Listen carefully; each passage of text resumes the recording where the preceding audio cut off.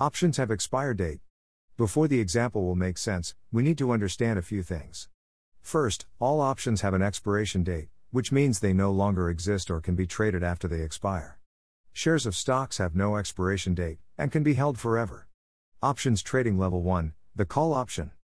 For example, you have to buy the house, but if the house price goes up to $30,000, and then I can buy the house at $20,000, and there was never any risk for you. But there was only reward, so that's not a real scenario, and for you there has to be some risk. What that means is that you have to pay premium or the right to buy this house at $20,000 between now and 2 years from now. So, we would call that the option premium. Let's say that you pay $10,000 for this option, you saying I want to buy this house for $20,000, which is the strike price between now and 2 years from now. Which is the expiration date, and your premium for having that ability over that time frame is $10,000.